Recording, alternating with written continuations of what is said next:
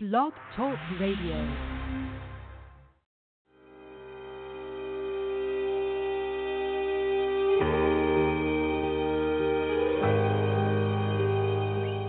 In these pages, we will be surprised to find pieces of our own stories, asking us to know ourselves better, realizing that life goes on, filled with hope and work, progress and achievement in every sector of cosmic life, in keeping with God's laws.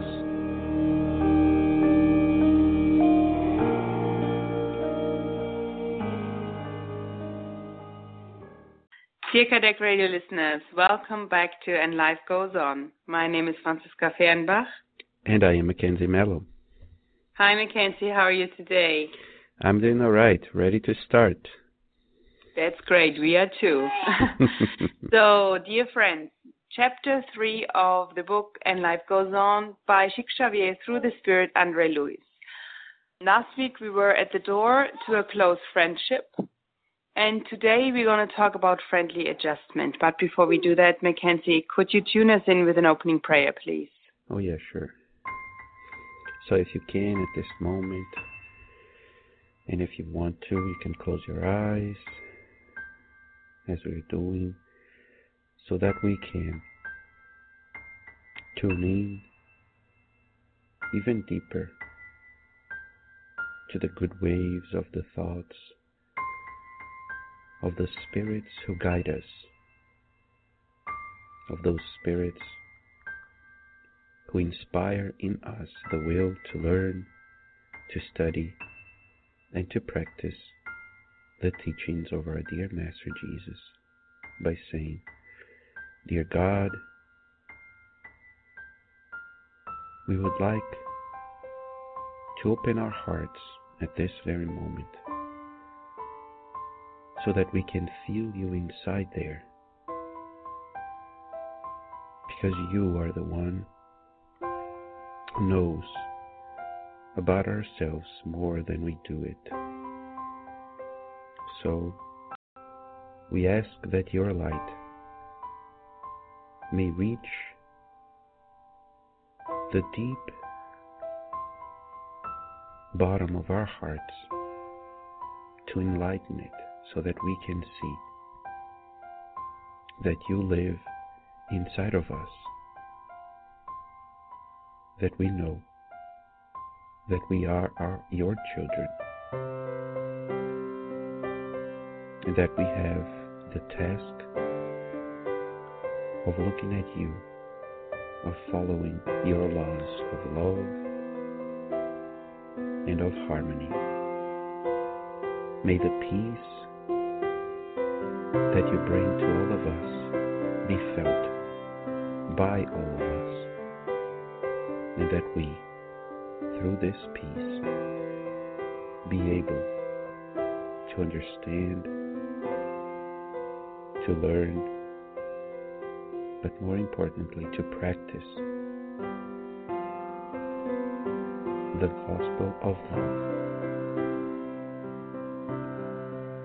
which was brought to us by our Master Jesus, for us to feel one with you, for us to grow and help you build a better place for all of us. May your love inspire us in this journey, not only now, but always. So be it. So be it.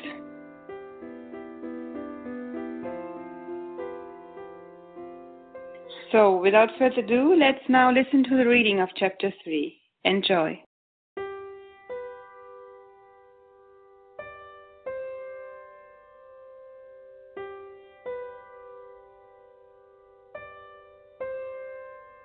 And life goes on. Chapter 3. A friendly adjustment. Fantini realized that Evelina was troubled by the look he had given her and hasted to put her at ease. Let's continue, Dona Evelina. I mean you no harm at all. Just look at me.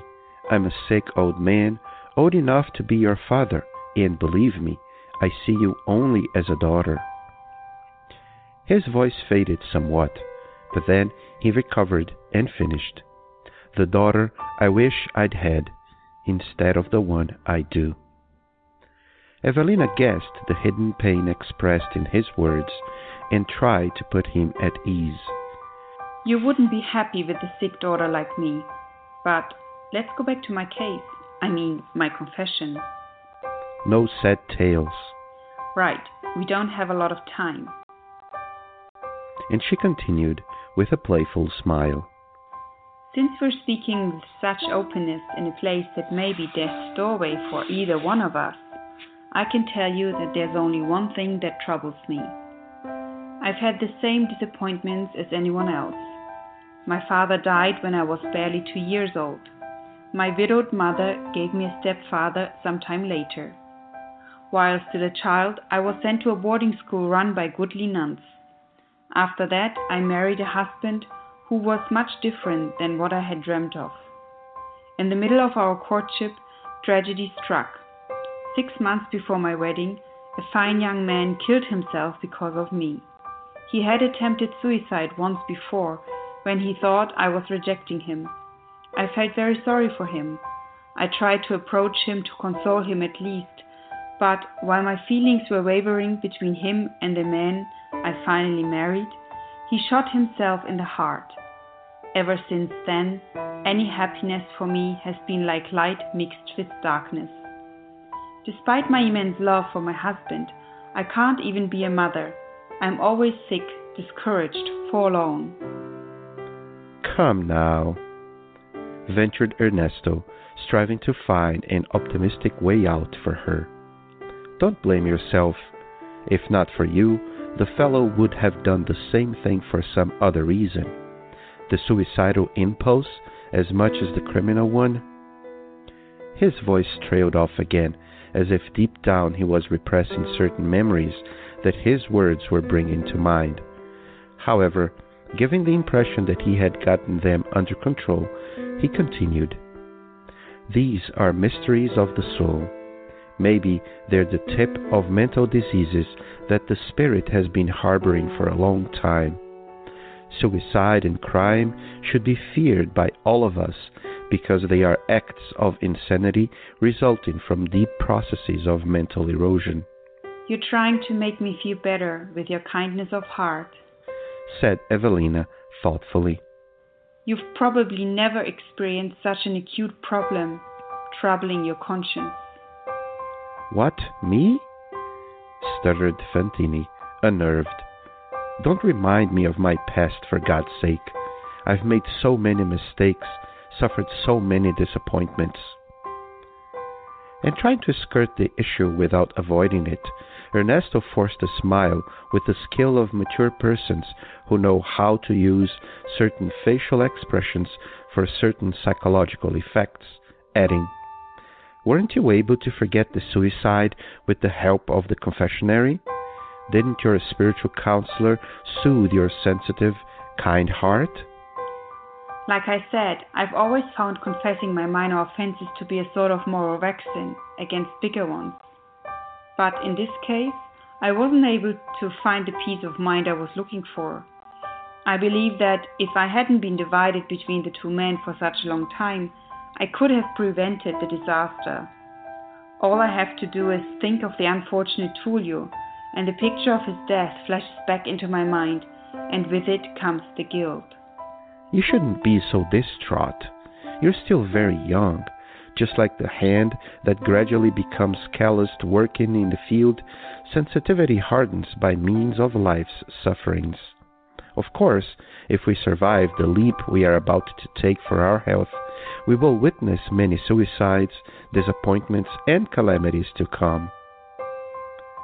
Mrs. Serpa thought for a few moments, and as if she were trying to use the opportunity to soothe her inner wounds, she asked pointedly, You've been studying the signs of the soul. Do you really believe we will see our loved ones again after we die? Fantini answered obligingly, "I don't know why, but your question reminds me of a quote by Shakespeare. The miserable have no other medicine but only hope. I have good reason to believe we will see each other again after we leave this world. However, I realize that my present precarious health may be the setting agent for such a conviction. Have you ever noticed that ideas and words are the offspring of circumstances? Imagine if you and I had found ourselves in the fullness of our physical strength, healthy and attractive, meeting at a social event, a ball for instance.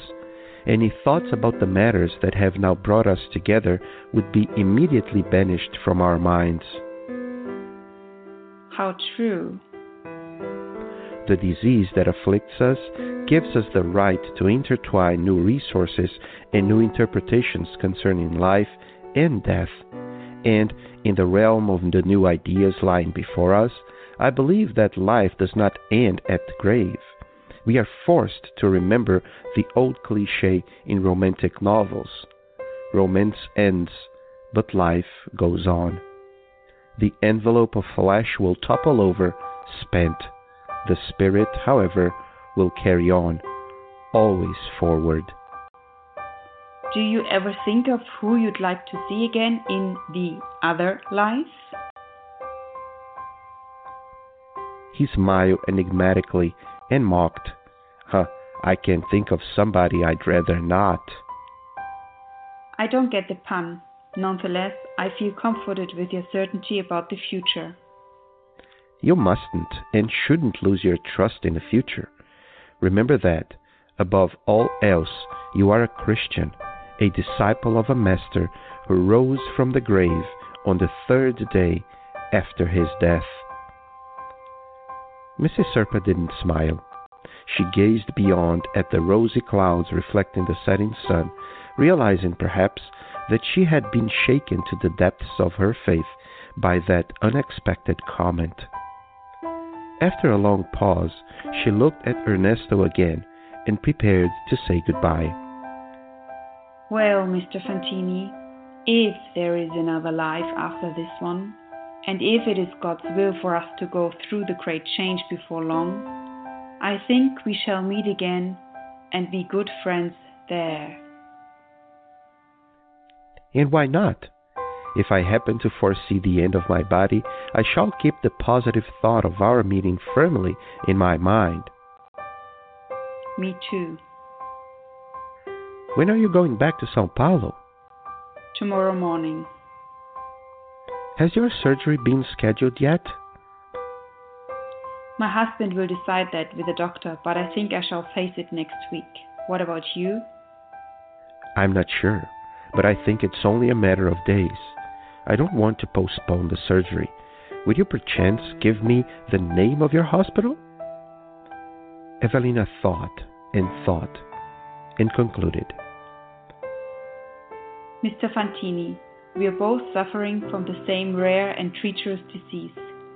Isn't that reason enough for us to feel close to each other? Let's await the future without anxiety. If we manage to pull through the ordeal, I'm sure God will grant us another meeting while still here on earth. But if death does come, our friendship in the other world will also be subject to the designs of Providence. Ernesto smiled at her remark, and both returned to the hotel, walking slowly in heartfelt silence. Translator's note. The quote by Shakespeare is taken from Measure for Measure.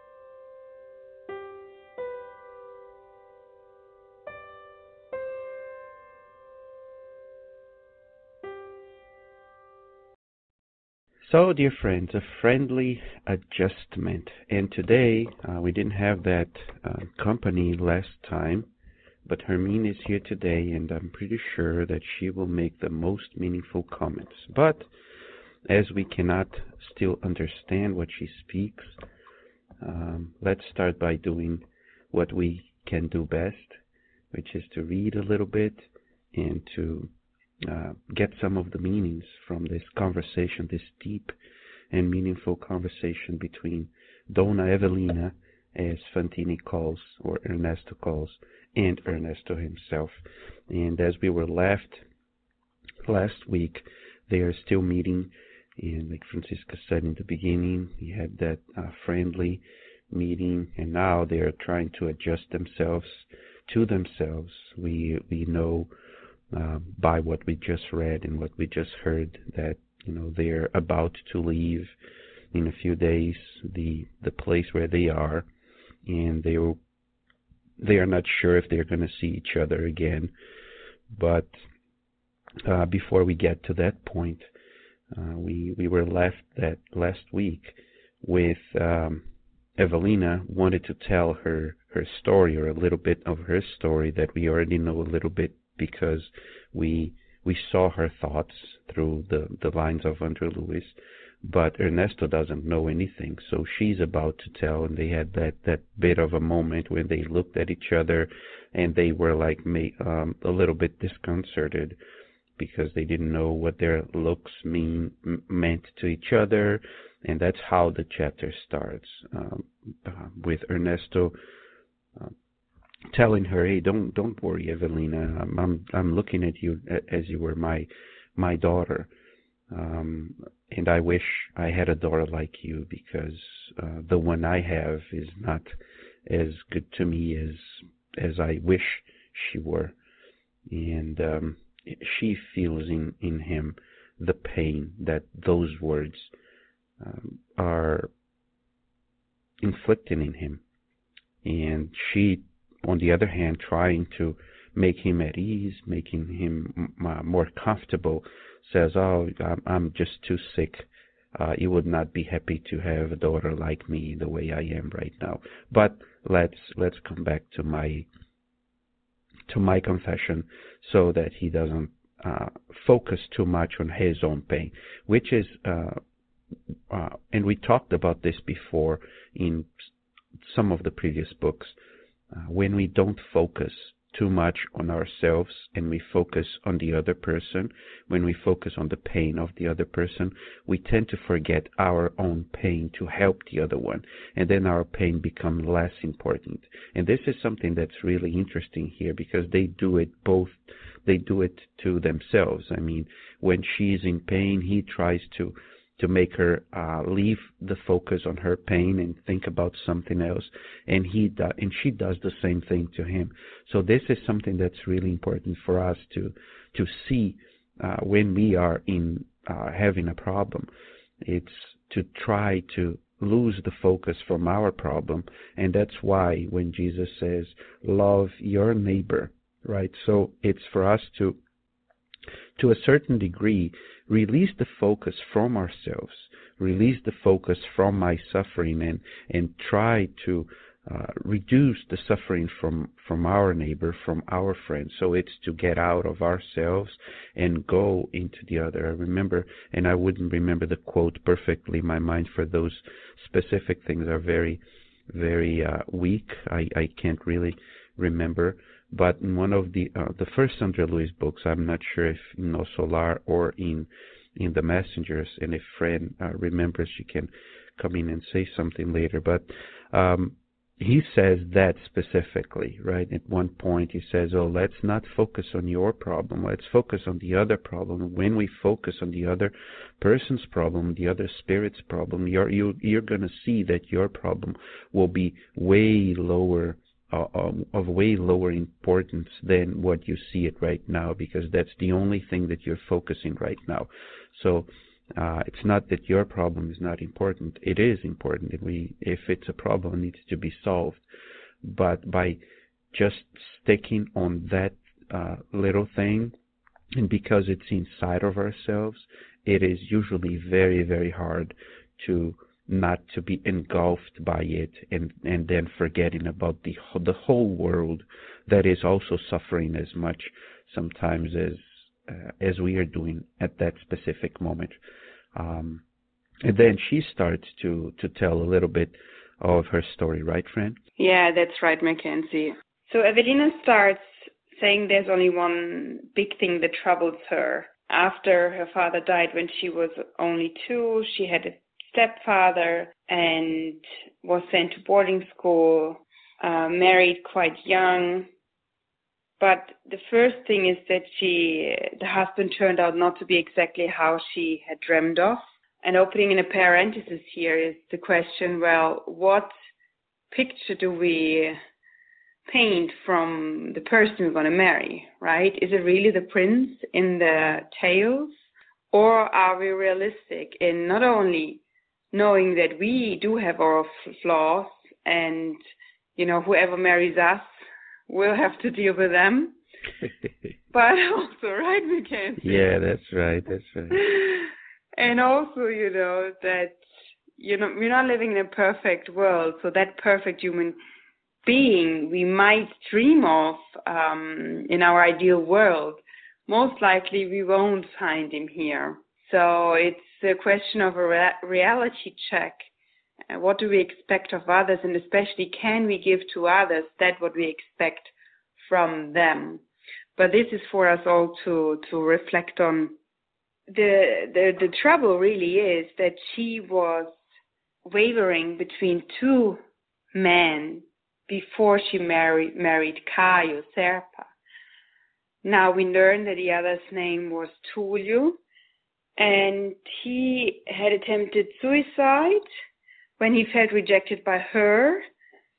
And as far as she knows, she tried to console him, and she felt very sorry for him, and still was caught in between him and the man she married. But at that time, he shot himself in the heart. And there was a point, like a turning point in her life, because she feels, at least to a certain extent, responsible for that suicide. Her life was light mixed with darkness. And we've talked about it, especially in Sex and Destiny, a lot about our responsibility in the emotions and feelings we instir in others, because it's not just, and in that case, she describes it herself. She says, I was wavering in between. She was going back and forth. So we wouldn't want anybody to do that to us.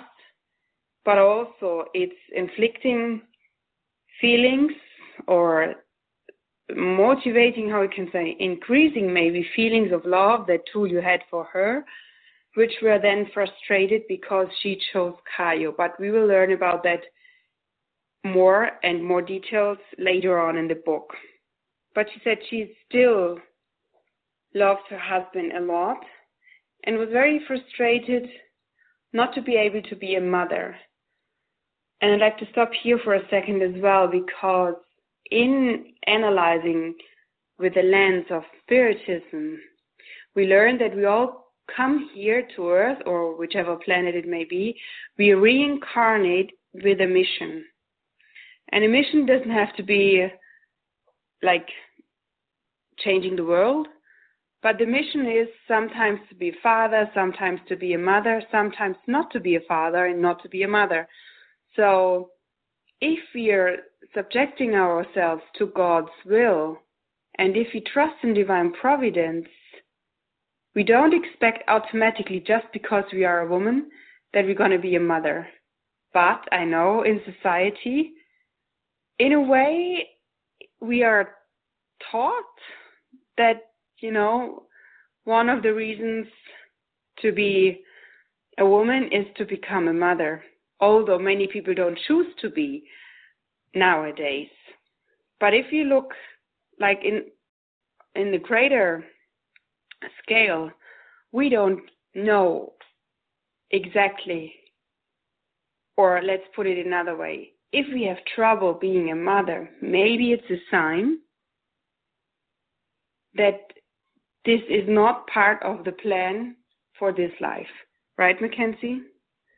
Yeah, that's exactly right. Is our choice what to feel with whatever it is. And maybe a person doesn't want to be a mother and all of a sudden is a mother without even knowing and having some protection and so on. How many of people I've met and you met, and a lot of stories similarly, that the person, oh, I don't want to be a mother right now, maybe later, and then all of a sudden, because I don't know, the pill didn't work or something didn't work, then the person becomes a mother, and we have to learn how to deal with it, and that's the thing. It's not about, and that's what I think it's a big point here in situations similar to that, not only of being a mother, but any other type of situation that happens with us, is for us to, like you were saying, if we trust in divine providence, maybe what I want is not the best for me, so I need to learn how to deal and what to do with what life gives me, because that's maybe what I need for my personal development, for my personal growth, right? We talk about diseases, for example, right? And that's what she says, I'm always sick, discouraged, forlorn. Why is she sick, right? Why is she discouraged? So is it a choice, or is it something that is given to her? The sickness may be not a choice, but the discouragement is ours.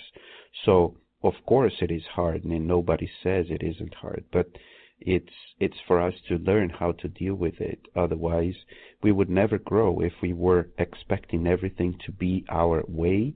Can we imagine what the world would be if everybody was granted what they wished and what they hoped for all the time? Then probably everybody would be dead, right? Because we wish so many, unfortunately, we have so many people that wish so many bad things to other people. What would happen to the world? So whatever the situation we are living in, we have to, of course, we are not just going to bow down and just accept it without a little bit of a fight or really a wish and a hope for a better situation for myself.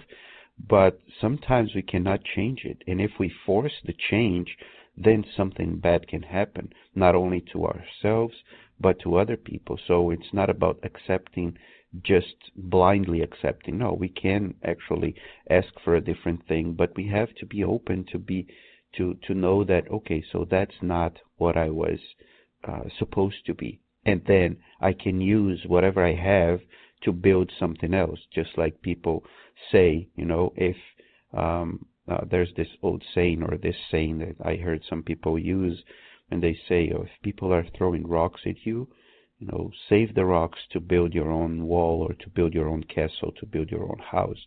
So it depends on us. It doesn't depend on life. And that's what Ernesto says. Hey, look, don't blame yourself. And like we were saying in the beginning, friend, one starts to go deep and deep and deep down their sorrows and their pains, and the other one here comes and says, hey, look, don't blame yourself. You really don't know what could have happened.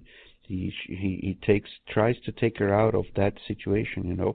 We know and completely agree with you. We are responsible for what we make other people feel, but we actually never know exactly what happens and how it happens. So we can try not to do it anymore, but to dwell and to live on that feeling all the time, it doesn't make me grow. So that's what Ernesto is trying to do, trying to make her get out of that situation, say, hey, you don't need to go and live there. Just try to do it differently from now on. Whatever was made, just try to remake or to rebuild, or to, destroy that old blame, and then try to do something else, move on. Right? And that's what when he says the suicidal impulse as much as the criminal one, and then he stops, as if he is remembering something, as if he is thinking of something, but he doesn't want to let it go, for her to know what it is. So he takes control again, and then once again he was, the way she was deep down in her problems, and now once he starts talking, he starts to trail off and go down into his own sad past. But then he takes control, because he is actually thinking about her. He's not going to talk about him right now. He's going to talk about her, and so that they can keep moving. But of course he remembers what he did, and we don't know what he did. He will probably we will certainly know more about it later on in the book. But then he says suicide and crime should be feared by all of us because they are acts of insanity resulting from deep processes of mental erosion. So this is really important for us here, not to judge others, not to say this to other people, right? To say that you should fear because you committed a suicide or something. No, it's the other way around. It's for us to learn to take these ideas out of our minds because and try not to get to those, because they are acts of insanity. They are acts from which we cannot escape. We can escape, quote unquote, here from earthly justice, but we cannot escape from our own conscious justice, our own blame and guilt for having done those things. We will suffer way more because we are actually destroying other people's lives, and in this case of the suicide, destroying our own lives. So these are thoughts we should not harbor, we should not have, we should send them far away and exchange them for the idea of giving life to other people.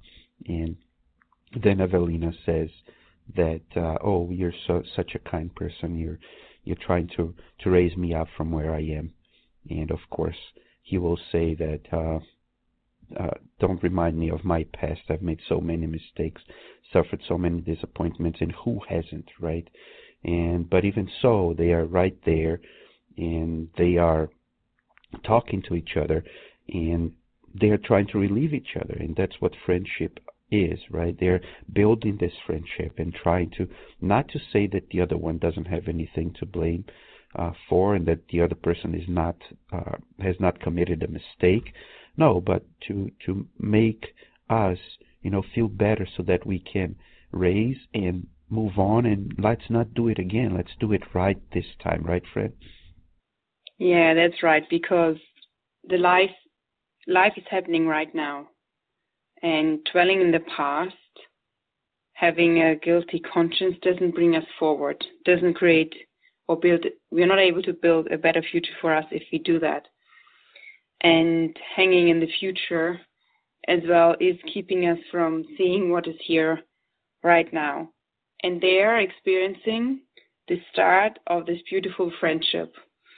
And, he replies saying, when she innocently asks, I'm sure you never had any problems like this.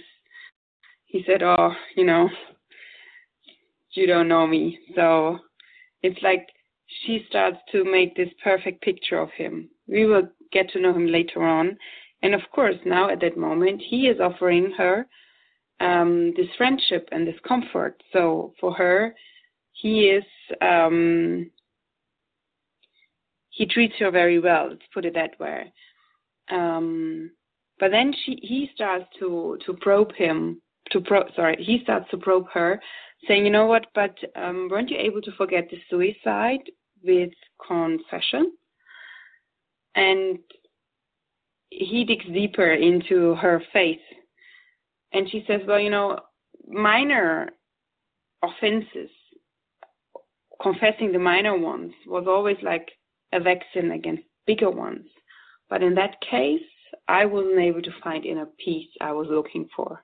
And then she repeats saying, I believe if I hadn't been divided between the two of them, I could have prevented the disaster. And she's showing us the power of the mind and of the thought once more, saying, all I have to do is to think of the unfortunate Tullio, and the picture of his death flashes back into my mind, and with it comes the guilt. So that is what we remember back. Andre Luis, as soon as, when he was in No Solar, as soon as he started thinking about his own pain, his family, pictures came back in his mind, and boom. So it's important to learn to forgive ourselves, but more about that later as well. And he continues with his kindness, offering her comfort. You should forgive yourself, and he says, if we survive the surgery, we will see many of those calamities in humanity. And then she uses this moment, like trying to soothe her inner wounds, asking, do you really think, or do you really believe we will see our loved ones again after we die? So there's a connection, because somebody whom she loved, Tulio, has died. And she thinks, well, will I see him again or not? And he answers, coming up with a quote by Shakespeare, the miserable have no other medicine but only hope. But he says, I have good reasons to believe that it is true. But I know as well that, and that we were discussing last week, my state of health could be the cause for me accepting these beliefs right now. Because the circumstances and the ideas we have are connected. We talked about it quite a bit last week. So he's just saying, if we had met in other circumstances, we would never talk about things like this. And he brings up another cliche saying, in romantic novels, it's like romance ends, but life goes on. And in a way it's true, because it's a never-ending circle, right? Every end is a new beginning. If we have one romance and it doesn't work out, then yes, we're sad, but life continues, and maybe one day we will meet somebody with whom we can share our lives, or if a job ends, etc. All the circles end, kindergarten ends, and then primary school, secondary school, it's all little circles in our lives that it's a constant ending and beginning. So there's for us the question, why are we struggling so much with what we see as the biggest ending at all, which is death or discarnation? But they are, and he repeats very sharp, the envelope of flesh will topple over, spent. The spirit, however, will carry on always forward. And she's curious.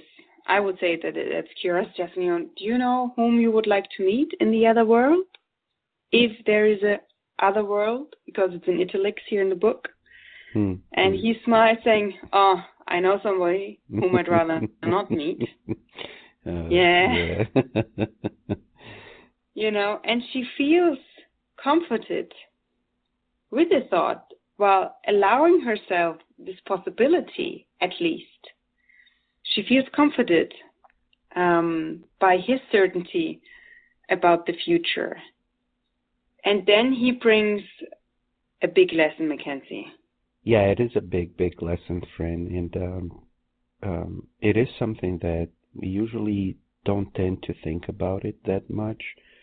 And when I say that we don't tend to think, I'm including spiritists themselves, not only Christians, as he says it here. And I'm going to read it because it's a powerful quote from the book. You mustn't, says Ernesto, and shouldn't lose your trust in the future. Remember that, above all else, you are a Christian, a disciple of a master who rose from the grave on the third day after his death. So this is such a powerful image, because we tend to more to see Jesus represented by the cross and nailed to the cross. But the message of the cross, if we can take it, is that he survived the cross. And despite all the problems that we are living, despite all the difficulties, all the pain that we have, we will survive. Just like you said, romance ends, but life goes on. And it's that circle. And I like the image of if we look at the circle from top, so we see the round of the circle, it's like we are going round and round and round. But actually, these circles are growing as time passes. So it is as if at the end of every cycle, like you were saying, from the third grade to the fourth grade, the circle is getting bigger. So it's like a spiral, right? Is growing, and we are supposed to be growing up and upwards and upwards, and just like Jesus showed it to us, and that's what. And by being a Catholic, as she said, not a fanatic, but a Catholic that goes, practices, talks to the priests. Apparently, she had never thought about that, right? And now that will open up, and that opens up her mind and her eyes to a different perspective of life. And this is such a powerful thing. You know, he survived the cross. He came, rose, spoke to the disciples again, spoke to the apostles, and gave them the message that life goes on, that the kingdom, that his kingdom is not of this world. And that's what we study here. That's what we are seeing here. It's life never ends, and life goes on, right?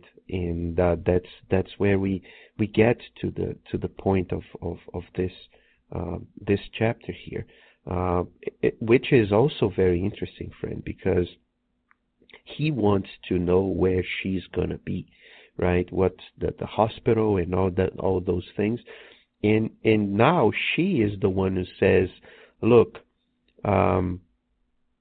isn't it better that, and we know that if we survive, we can find ourselves again. So let's leave it that way. Let's not make it different. Let's really trust that. Let's see if that is true. And if we survive, if we really live, we will be able to meet again, right? And that's where we that's where basically where we finish the chapter. If death does come, our friendship in the other world will also be subject to the designs of providence. And then Ernesto smiles, right? Because he maybe he thought that he was teaching her something, but now she really starts to think about it and say, hey, let's then give this trust, to ourselves. Let's really trust that, and hopefully we will meet again. And of course, we are only on chapter 3, but I'm pretty sure that our listeners already read a bunch of the book, if not the whole book. So we know that they will meet again. They will have a lot more to talk about, and certainly, friend, we will have a lot more to talk about in this book and in the chapters to come, right? Yeah, that's right. And this leads us to just give a little preview. The name of chapter 4 is Renewal. So after all those deep thoughts and ponderings, which we now invite us all to start practicing a little bit more in our own lives, we will be back here on Cardiac Radio next week to talk about the book And Life Goes On. Have a great week, everyone. Many blessings. See you next time.